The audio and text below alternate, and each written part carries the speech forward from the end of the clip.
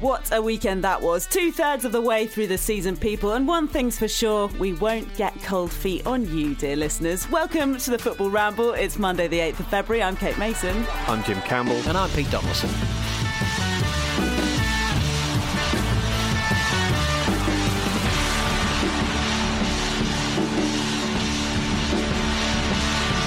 And I am disappointed, guys, that neither of you has gone for your full ferryman outfit. Jim, were you tempted?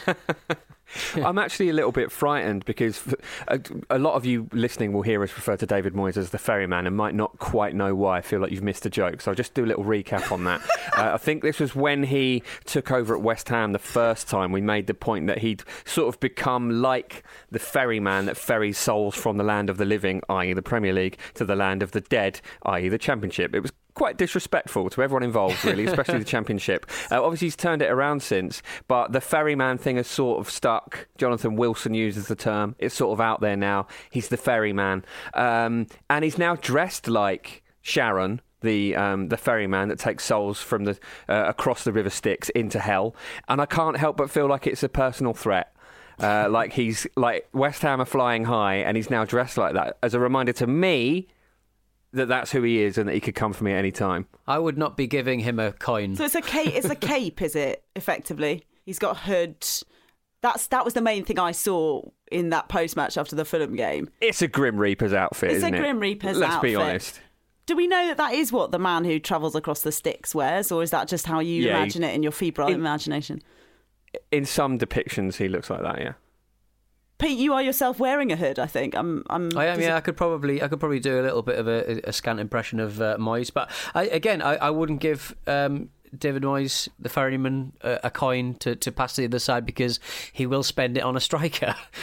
Yeah, and that striker will not be very good. Exactly. So he's better off without the coins, quite frankly. Wears them down. Yeah.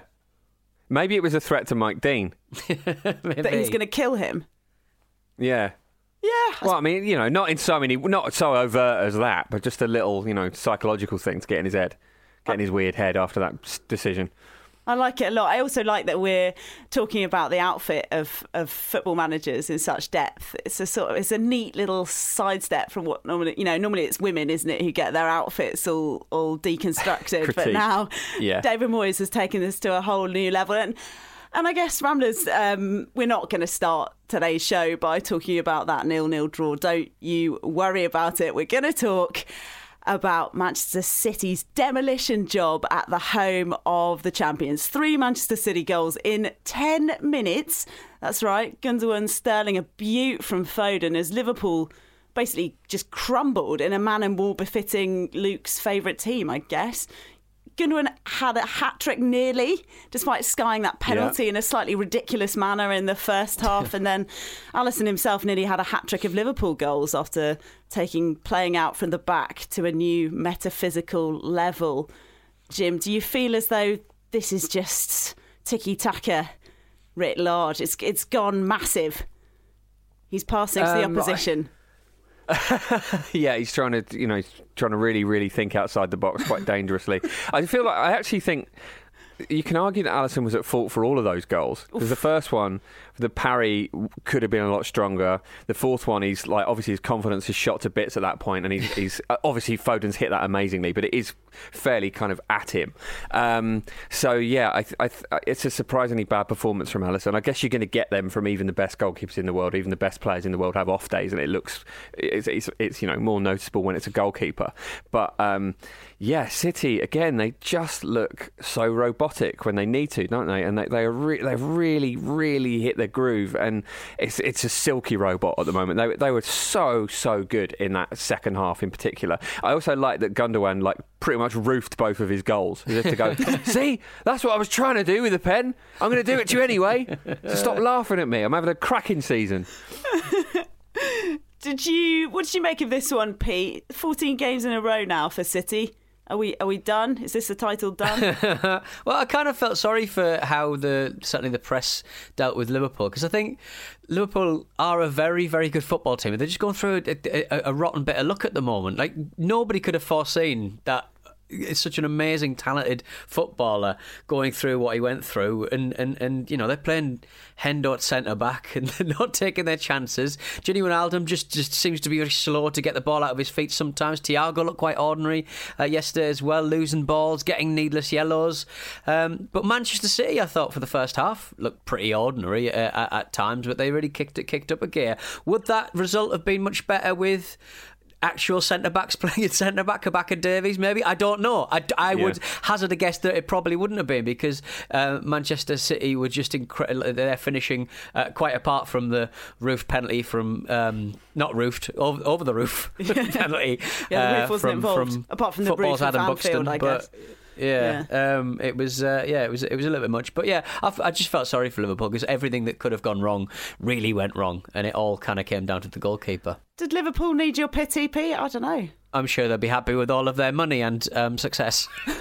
Yeah, people generally are. I think one of the things with Liverpool as well, we've spoken so much about how they are effectively playing two of their best midfielders in defence, but you know what doesn't get spoken about as much is how they then missing two of their best midfielders in midfield. It just changes the dynamic and the flow of the team so much. It's a six-pointer. It is, isn't it? Effectively, it was a hell of a half. I'm not going to say game because the first half was a bit rubbish, wasn't it? But I think we needed that, because I think there's so much fatigue going around the Premier League. We had that period where like every game was amazing, and when Spurs smashed United at Old Trafford and Villa beat Liverpool rather the same day, and then it's sort of, I don't know, there's been a lot of plodding, tired performances lately, but this was fantastic. Like, I'd like to go to the Diaz penalty though, because I find it really strange when defenders, especially in the box, touch players at all. Like, right. I don't know why he's grabbed Salah's arm there. I mean, a lot of people are saying Salah went down easily. I think that's probably reasonable, but just don't give him the option. Like, it's like he was chasing him down the road, going, mate, you dropped your wallet, mate. And with a player like Salah, he wins a lot of free kicks. He wins a lot of penalties. That's kind of half of his game in 2020, to be honest. So yeah, and I felt really sorry for them. Silly. Yeah, Pete's got this overflow of emotion. I think I have, yeah. I'm a bit tired. I've not had that much sleep, so I'm just a bit emotional. I'm like, I've got a Monday hangover, but it's not through booze. It's through just lack of sleep. Oh, I thought it was just the joy of the game that we're going to come on to in the second half. But hey, spoiler alert on that. So Liverpool, they went 68 games undefeated at Anfield, and they're now on 3 consecutive home defeats for the first time since 1963. Now, clearly this season and bits of last season, home and away doesn't mean the same as it would, Pete, if you were, meeting a whole load of angry Liverpool fans as you skied your penalty towards the Kop. But that is quite a surprising state of affairs, and also to collapse in that manner with 10 goals in 3 minutes, with 3 goals in 10 minutes. Imagine that. Yeah, I think it all very much had to do with Foden being put out on the right. He was just they couldn't handle his movement. His goal, it was like a Rabona. Like, he's kind of like flipped 1 foot and then just smashed it in before the keeper, the defenders could even shape their body to block it. So I think Pep Guardiola reacted in the right way to how the match was going, and although they did miss a penalty early on, they were well worth a win in the end. But it was very much Pep Guardiola getting his tactics right as a reaction to what was happening on the field. And to be honest, Jurgen Klopp having limited options, I think, in many ways. Yeah, I think there's probably a reasonable explanation for why Man City are starting to pull away, which is that if you look at these circumstances, with everything that's going on around the globe and the strangeness of playing without fans, most managers are going to look at that and go, oh God, this is what a weird set of circumstances. But Pep Guardiola's going to be like, new variables, unforeseen variables. Oh my God, hook those variables to my veins. I love variables. It's a problem for me to solve. And he's loving it. Can we talk about Jamie Carragher turning into a goat? Tell me more about yeah. this, because I was doing the updates on Sky, so you don't actually get the commentary during the game. Please. So, effectively, it was for Alisson's first mistake, wasn't it? And it was what it led to Gundogan's goal. And it was he had a little run of effectively mistakes. I'm sure you've seen the goal, but on the first one, they ended up getting away with it before Alisson later kicked it out to a City player afterwards. But as that happened, Carragher just sort of went ooh, in the background, like slightly off camera, off mic. Sorry, but it sounded like, when you watch those compilations of goats that sound like humans, because goats scream in the same way that humans do, and it's the funniest thing in the world. But Carragher. I guess Carragher is the person that these goats sound like. It was so strange. Yeah. It was comparable to when Gary Neville made that noise when Fernando Torres scored that goal against Barcelona for Chelsea. They're both quite similar in that, don't they? They don't mind sort of just expressing themselves through the medium of weird grunting. Yeah. Martin Tyler does it a bit as well. By the end of it, it's going to devolve into just them grunting, and I'd enjoy it. I think. Obviously, everyone on Twitter would still go mental at all of them, but whatever. I feel as though having a full and varied vocal range is a strong part of being a commentator. I think. I mean, are you saying you enjoyed the goat, or you feel like it could be finessed? Absolutely love it. Kate, would you consider doing that on Sky Sports News? Up next, we chat to Jurgen Klopp. I mean, your colleagues are doing it. They're setting the example. Yeah, it's true. It was Clinton Morrison on the updates as well. So sorry, to be clear, I was watching the game, but there's just no commentary. And then you go to an update for anyone who just wants to watch all the stuff, all the build up to the Super Bowl and various other things, rather than just watch the game itself. But anyway, yeah, Clinton Morrison did make a similar noise as he watched Alisson just pass into the feet of a player who wasn't on his team. Twice.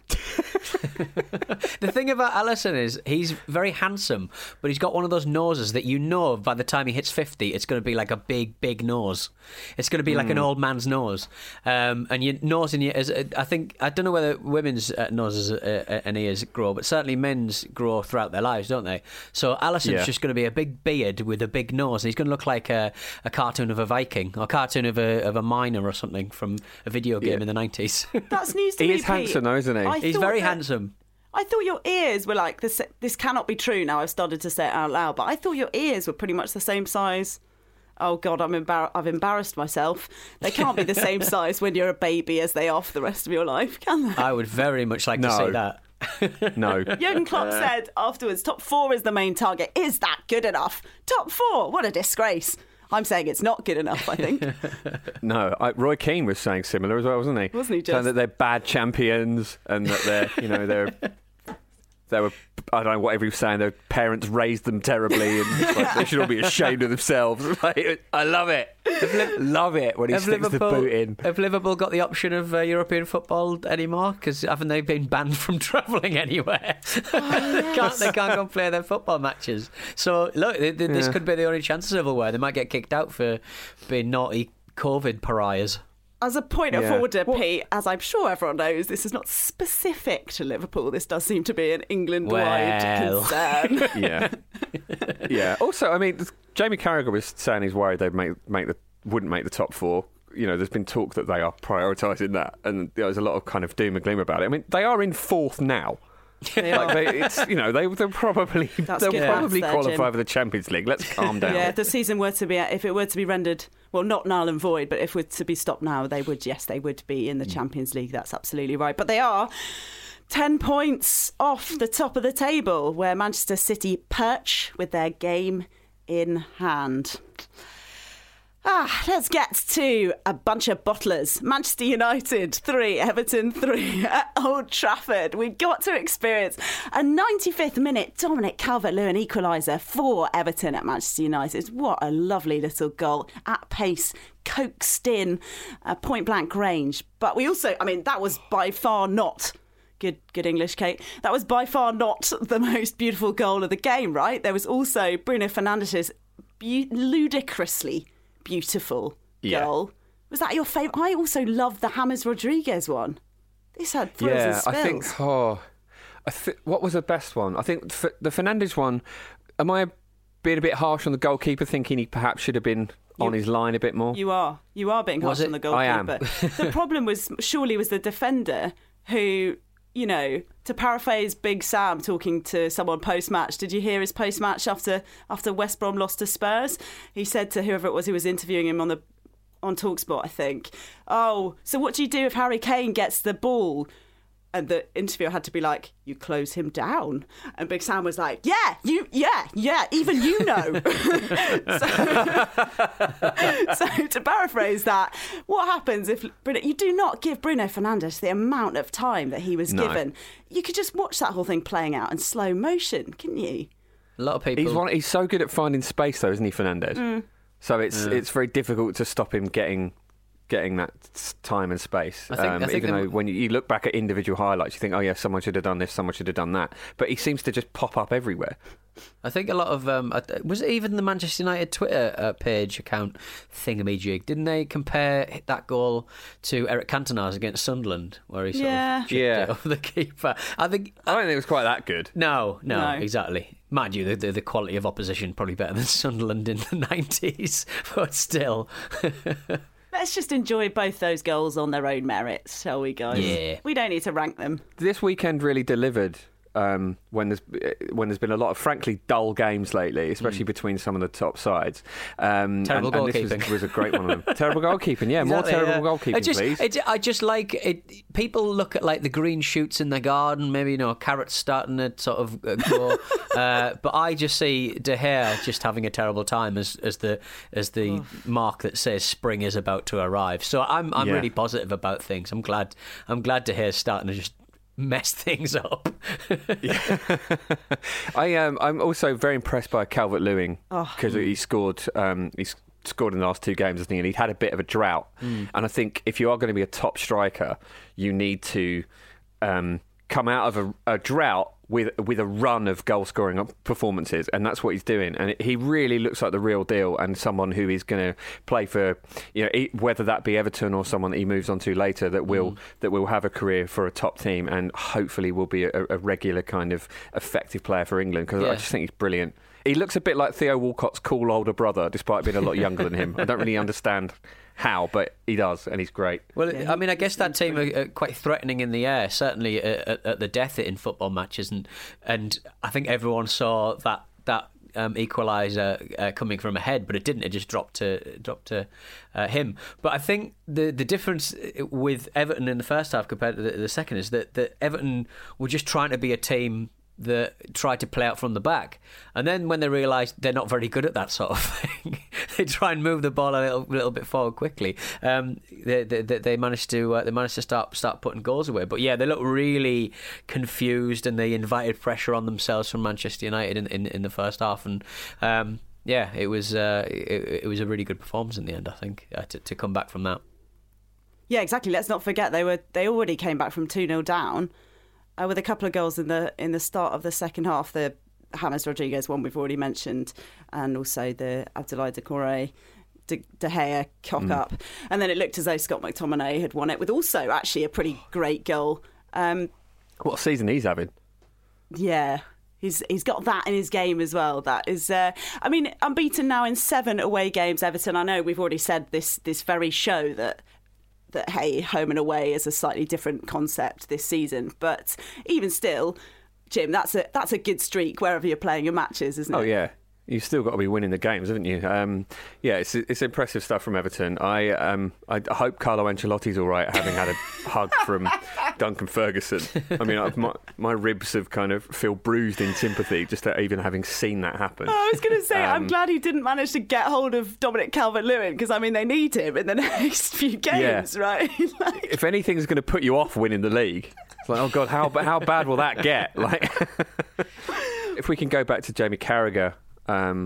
As well, without having to make a goat noise. I think he just sounded like a human for this. He said that he was saying that he feels like Man United have bottled the title race, and that they're just sort of happy to be involved. And obviously that's a little bit of a Liverpool-focused dig, you would think. But do you think that's fair? Because this is a sort of... There were times where they looked a little bit... I mean, effectively losing the points at the death like that isn't what you should be doing if you come for the title. Yeah, exactly right, Jim. I mean, and there's also been referenced another famous 4-4 Everton draw that potentially cost United in 2012. So maybe that's what he was thinking of. I mean, it's hard to see much past Manchester City after watching that game at the weekend. They're, of course, 5 points clear with a game in hand. There's a lot of bottling going on, though, isn't there? Yeah. Whereas United decisively don't look like a machine, do they? No. Well, this is it, isn't it? Like, if City start to run away with it, you need someone to not give up. But I don't know who that is. Leicester, Brendy's boys. Yeah. Oh, sorry, Marcus isn't here, so I have to help you out with saying it. It sounds as though you guys both think that that they're not the team to do that, to push them all the way. What, Man United? Yeah. I'm intrigued by it because, I mean, obviously there's a lot been said about Solskjaer's reign on this podcast and everywhere about how, you know, he doesn't seem like the guy to take them forward, but they've stuck with him, and the results are coming through. They are a lot better than they've been in a long time, and, you know, maybe it's premature to write them off, but I'm actually. It's really nice to see a team stick with a manager and it start to bear fruit. So, I don't know. I wonder if maybe this season's a bit too much of a stretch because the circumstances are too weird and City are clearly on one. But, you know, maybe next season they would actually challenge a bit more. I don't know. Just get Harry Maguire to not play. Ollie's at the wheel and I'm here for it. Just get Harry Maguire to not play the entire side like Everton on side like in the last minute of the match. I mean, that's just simple kind of dead ball management. Yeah. Wise words from you both, guys. Let's get to a break where presumably Manchester United will find the opportunity to sack their manager. See you in a sec.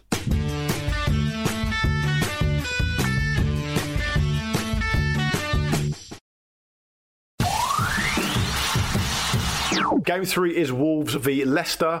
We've chosen Peter to pick the goal scorer for that. Here's what he had to say. The old Wolves versus the Foxes. I don't think there's going to be any goals in this match, so I'm going for a 0-0 nada draw. Oh, what an amazing surprise. The most pessimistic man I've ever met in my entire life. If I've met probably... How many people do you reckon you meet in your life? I'll say I've met 5,000 people in my life. I cannot think of one more pessimistic than Pete. I cannot think of one. And I'm talking about like elderly relatives on their deathbed and stuff. Right? He is still more pessimistic than them. So he's gone for no goal scorer, of course. Yes, welcome back to the Football Ramble. Pete Donaldson, always a man to take victory with characteristic elegance and insouciance there. Pete. And a copy of an editing package. Yes, we need to provide you your Betway 4 to score update. Entry to Betway's 4 to score is free. Each week, pick the first goal scorer in Betway's 4 selected matches for a chance to win the weekly £50,000 jackpot. Make sure your selections are submitted before the first game. Further T's and C's apply. And the first game was Fulham against West Ham on Saturday late afternoon, let's call that. Marcus picked Adamola Lookman.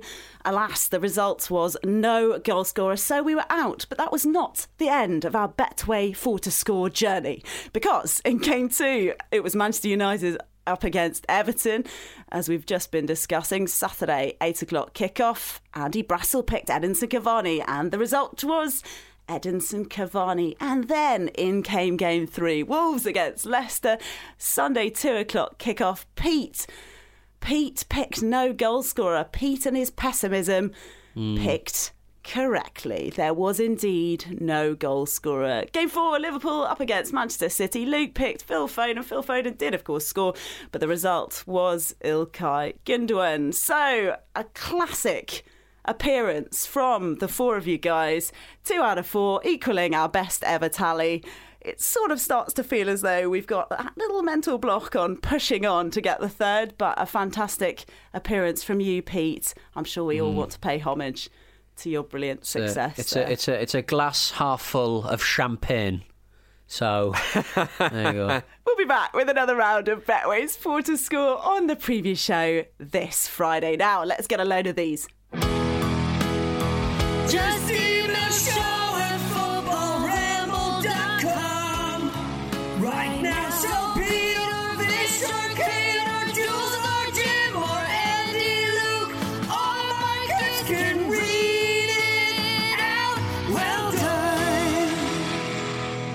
We got an email from Duncan Hall, who wanted to follow up on the Hamilton jobby.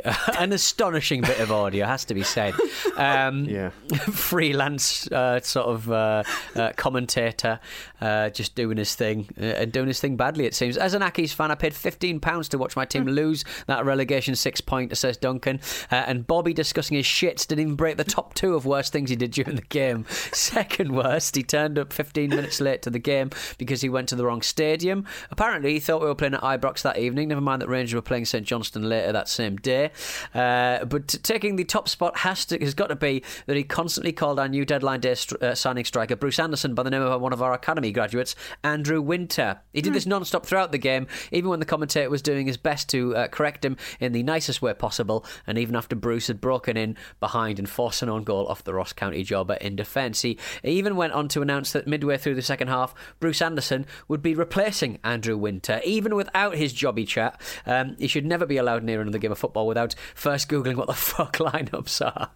Not a numbers man. He's not following the numbers, it seems. No, he's not a numbers man or a words man. No, I enjoyed it. That is difficult. I feel bad for this guy. So he thought that he finally realised that Bruce Anderson was not Andrew Winter. So he just thought he'd sneak him in as a fake substitution to fox the listeners. Yeah. I mean, it's all right if you can do that thing on radio, but people are watching this. yeah, just describe something else; it'll be fine. Yeah. You're not on a phone line from the former USSR in the 90s. Watching the Queen's Gambit. Yeah, I also think he was slightly behind, wasn't he? Because Accies did then play. They drew with Rangers last night, but that wasn't at Ibrox. So it's almost like he's sort of done his research and then he's had to go for a big shit, so he ran out of time. Who knows? We've got one here also from Jeff Sleesman. It's been a couple of weeks since the chatter about the pool at the Jacksonville Jaguars Stadium, but with the Super Bowl this weekend, last night, in fact, congrats Tampa Bay, it dawned on me to reach out with other aquatic amenities at American sports facilities. Baseball's Tampa Bay Rays have at their stadium the Rays Touch Tank. Rather than spectators, the 10,000-gallon touch tank holds 3 different species of ray. The tank is just over the outfield fence, and every time a Rays player hits the ball into the water, the club donates to charity, although, he adds, this has only happened 7 times in the last 14 years. That seems like quite a lot of times. It does seem a lot, doesn't it? I mean, that's weird. That's really, really weird. Because I think we need more of this in UK sport. Because a touch tank is a thing where you can touch the animals, isn't it? Or you can touch the fish. I mean, that seems quite dangerous because that animal killed Steve Irwin, didn't it? Yeah, I mean, I think, they come in a variety of different sizes, though, don't they? So you probably haven't got like a really dangerous, angry ray in there. Go and stroke that dangerous, apex predator. Can I just say that aquatic amenities at American sports facilities might be one of the most pleasing sentences we've ever had, buried in some correspondence on this podcast. Well done. Yeah. Bring us your aquatic amenities. We've really enjoyed Jeff's one.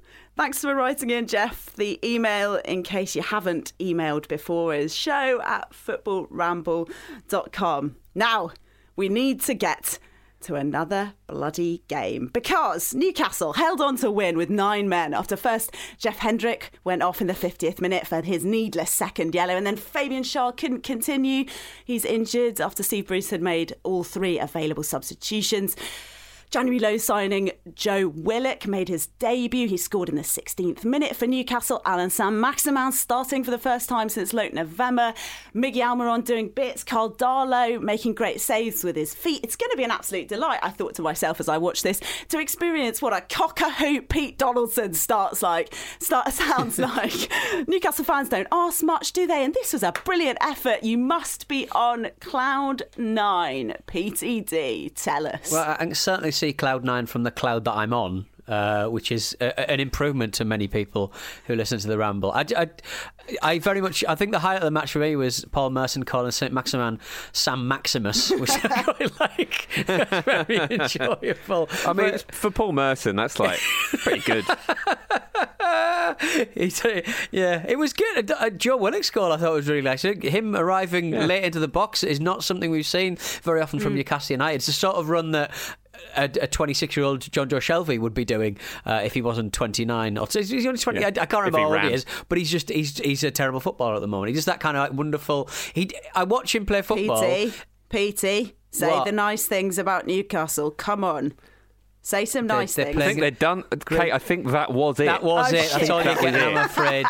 Miggy is now cutting in from the right. We're now playing Graham Jones's celebrated Luton Town diamond, which was terrible for them. Probably even worse for Tim Sherwood's Villa. But it's back, baby. You thought we'd left it in 2015, but the diamond is back. Graham Jones and his new coaching capabilities adding a lot to the Newcastle lineup. So I enjoyed it. I mean, it was a shit show from start to finish for both teams. If we're being completely correct about it, but it was an enjoyable little performance in the end. All hands to the pump at the end. Lovely. We should probably mention the team who were defeated in this, I realise. So it was Newcastle 3, Southampton 2. Southampton looking like the end of days. They looked worse than they did the week before. Ben Narek getting his red card rescinded. Oh God, Ben Narek, because he looks. I don't know about you guys. Do you agree? I've always thought he looks a bit like the tall one off the Inbetweeners. Is it Neil? Yeah, So Neil. Just a little bit of that. A style of him. So he's a little. I've always thought he looks a little bit hapless. And then He's playing how you would imagine Neil to play at the moment. Has a man ever had a worse week in the Premier League than this? He has his own goal. He's sent off in the 9-0. He gets it rescinded. He thinks, finally, my luck has changed. Better off staying sent off. It's amazing. It's absolutely amazing. And you would think as well that having Southampton being in the unique position of having to pick themselves up and pull themselves together after a 9-0 defeat, that they'd have a bit of experience of that. Nope. No, not at all. Just absolutely collapsing all over again. I mean, I suppose it could have been worse, but go on. Especially being down to 9 at the end. But oh no, they weren't down to 9. Well, I'm giving them too much credit. It was Newcastle down to 9. What's going on in my brain? No, the point about I can't Newcastle, fathom how this has happened. Sorry, the point about Southampton is that they can't cope with playing either against or with 9 men. You would have thought. Yeah. You would have thought one the would number be easier. 9 just freaks them out. Yeah. Just they can't deal with it. It's going to be like that terrible Jim Carrey movie about whatever number it was. Every now and then a movie comes along and it's about a specific number, isn't it? And some weirdo's going, it's all connected. It all leads to the number 9. And that's what's happening to Southampton right now. Lovely bit of skill, I suppose we can talk about from Southampton was James Ward-Prowse's 4th direct free kick of the season. Only battered by David Beckham in 2000-2001 and Laurent Robert in 2001-2002. Yeah. I don't know what was happening at the turn of the millennium, but there we go. Impressive and ultimately irrelevant stuff. I think get rid of indirect free kicks. Okay. What do you mean? As in, I just think it's stupid. I think just every free. Why can't you shoot from some free kicks? I just think it's a stupid rule. But what if the free kick's in the box? That's unhelpful, isn't it? Do you remember the ones that are in the box where they've got to lay them off? That's unhelpful. Yeah, I think it's pointless. If you've given away a free kick, the kick should be free. Effectively, these limited free kicks, they shouldn't be free kicks. Yeah, that's what I'm saying. Let them be free. Yeah, no, I'm with you. I mean, they're so good to watch, aren't they? When Ward-Prowse scores those, you just think, oh, I'm glad I witnessed that. And then it was obviously just after that Jeff Hendrick went off for reasons best known to himself. Again, it was another one of those ones, Jim, like you were mentioning earlier. Like, why is he doing that? Well, has he dropped his wallet? Yeah. So exactly, it's a strange one. It's like he just had it in for Minamino. Maybe he had dropped something and he was just trying to give it back to him all game. Aww. Just really, really strange. Good to see Minamino scoring as well, because it was because he's not had a great run in the Liverpool side, and the way that Liverpool were playing at the weekend, you probably thought, wow, maybe he should have stayed there, but because they lacked a lot of creativity. It was it's good to see him doing his thing. Yeah, the only negative for Steve Bruce, Pete, the only negative Fabian Schär looks as though he's out for the rest of the season. He's torn some ligaments. So get well soon, Fabian. It says he hopes to be around for the Euros, but bloody hell. Torn ligaments are not a pretty thing to be dealing with. So, yeah. That's a big loss as well, isn't it, Pete? It's a big loss. I mean, Newcastle centre-backs, they've had a funny season, but the great joy from Fabian Schär is just the fact that A, he's very handsome, and B, he loves to go on a sortie. He loves to go on a bit of a march upfield, Maguire-esque kind of skills, and he's got a good shot on him as well. So yeah, I love watching him in full flight. It's Albert-esque at times. Oh, well, no, you can't. yeah, I hope he's all right. No, I can't. Hopefully he'll be back for the Euros. But let's get quickly to Sheffield United up against Chelsea. So it's 2-1 Chelsea final score. Chelsea, though, generously providing all the goals in this one. Mason Mount first just before half-time, set up by Timo Werner. He's got plenty of assists, even if he doesn't score. And then Antonio Rudiger's, would we call it playful own goal past It was like a golf putt, wasn't it? The curl on it, you rarely see that, even on a pass, let alone on a goal. You don't do that, Antonio. You enjoyed it, right? I loved it. I'm all for it. I'm all for a slightly comedy own goal, unless it's my own team doing it, which they do, so you just get on board, I suppose. 4 games, no losses for Tommy Tooks. Yeah. This is the man we like to see in the Premier League.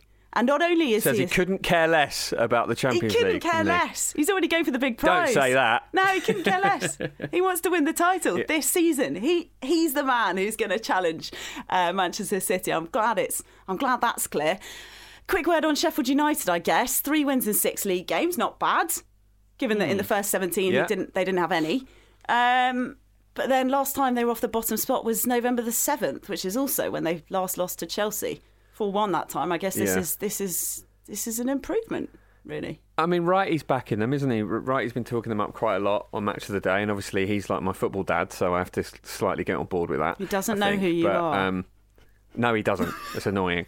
But do you think they've got a chance of turning it around at all? Because they look adrift, but as you say, they've been a lot better lately, and this is a weird season. It only takes West Brom and Fulham are still struggling. If they can sort of shuffle that pack around a bit, then they give themselves a bit of a chance, right? When Newcastle were on the slide, I was like, that looks very close. But then there is a bit of a gulf, isn't there, between bottom 3 and the fourth place at the bottom. But yeah, they're marching as much as that team can possibly bring a march to their particular sorry situation. But you do sort of get the feeling that because Fulham are just kind of underwhelming, they're not going to climb out of it, and so the chance of Sheffield getting over the top as well is just to be like, it doesn't look very clever. They really should have started this about 2 months ago.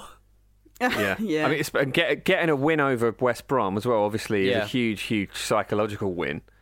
So who knows? Well, Big Sam was claiming goals that were ruled out for offside as goals. He was saying, "Well, we scored 2 goals." Yeah, and I was like, "Well, you didn't, though, did you, Sam? Because they were ruled out for offside." Doesn't count as a goal. Well, to be fair though, we are talking about a man who's never been relegated, despite having been relegated with Notts County. So he does do that, doesn't he? Never been relegated from the Premier League, you cheeky sausage. Yeah.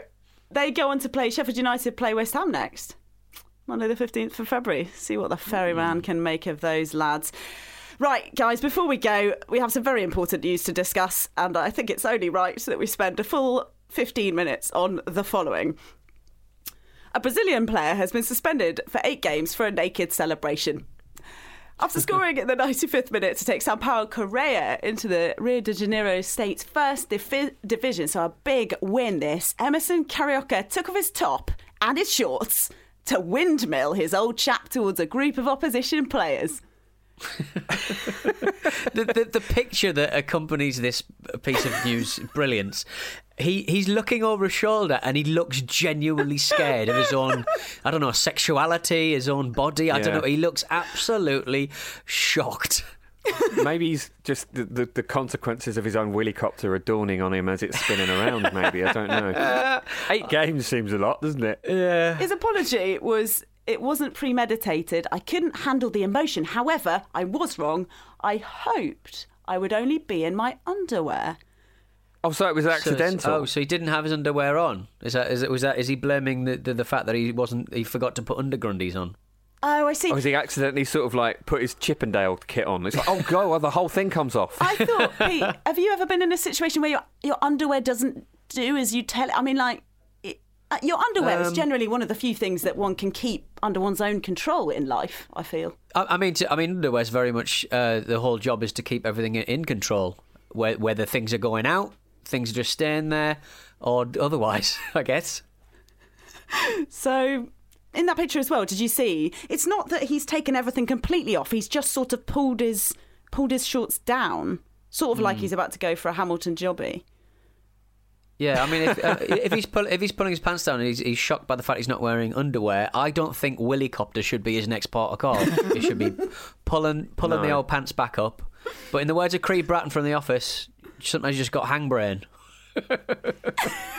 It started a brawl, didn't it? Yeah. I wouldn't have thought you would want to be near that particularly. Exactly. If someone's Willycoptering in my vicinity, my initial instinct is not to attack that person. Just like stay well away. Just like, nah. He's got nothing to lose. I don't want anything to do with that. That could have ended up being a very sorry tale, couldn't it? If that really Willycopter got too involved in the... I mean, you don't want to get caught in the waters, yeah. I believe it has been challenged, although no word yet as to whether or not the suspension has been limited. I suppose David Luiz didn't get his overturned, so you just can't understand anything these days. No. The laws of the game, they've gone mad. Yeah, game's gone. If a man can't Willycopter his old chap after getting his team promoted, what can he do?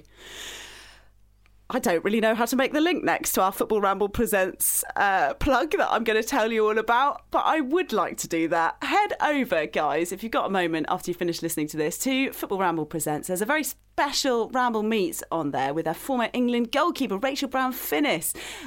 She's an excellent listen, lots of amazing stories, including how she once trained on the slopes of a volcano in Iceland. It's a lovely old chat with Mark Pugach. Head over to Football Ramble Presents, so don't forget it's a separate feed to the one where you're getting this podcast, and you can find it at the top of there. I think you'll really enjoy it. Guys, that's it from us. Are you going to Willycopter your way out of here, PTD? Well, I'd have to sort of go backwards. I'm thinking of the configuration of where my genitals are. I would have to willy myself backwards out of the room, possibly into the shower. Not a shower yet, so maybe that's how When you say where my genitals are they not in like the normal place? They're just above the belly button, Jim. It helps with the airflow. We've ranged into quite a lot of territories here, guys. Thanks a lot for your company this morning, Pete. No, my pleasure. Thanks, Jim. Lovely to see you. Lovely to see you too. Well done, everyone. On tomorrow's show, it's Marcus, Pete and Andy. Pete can take it from there. See you next time. Ta-ta.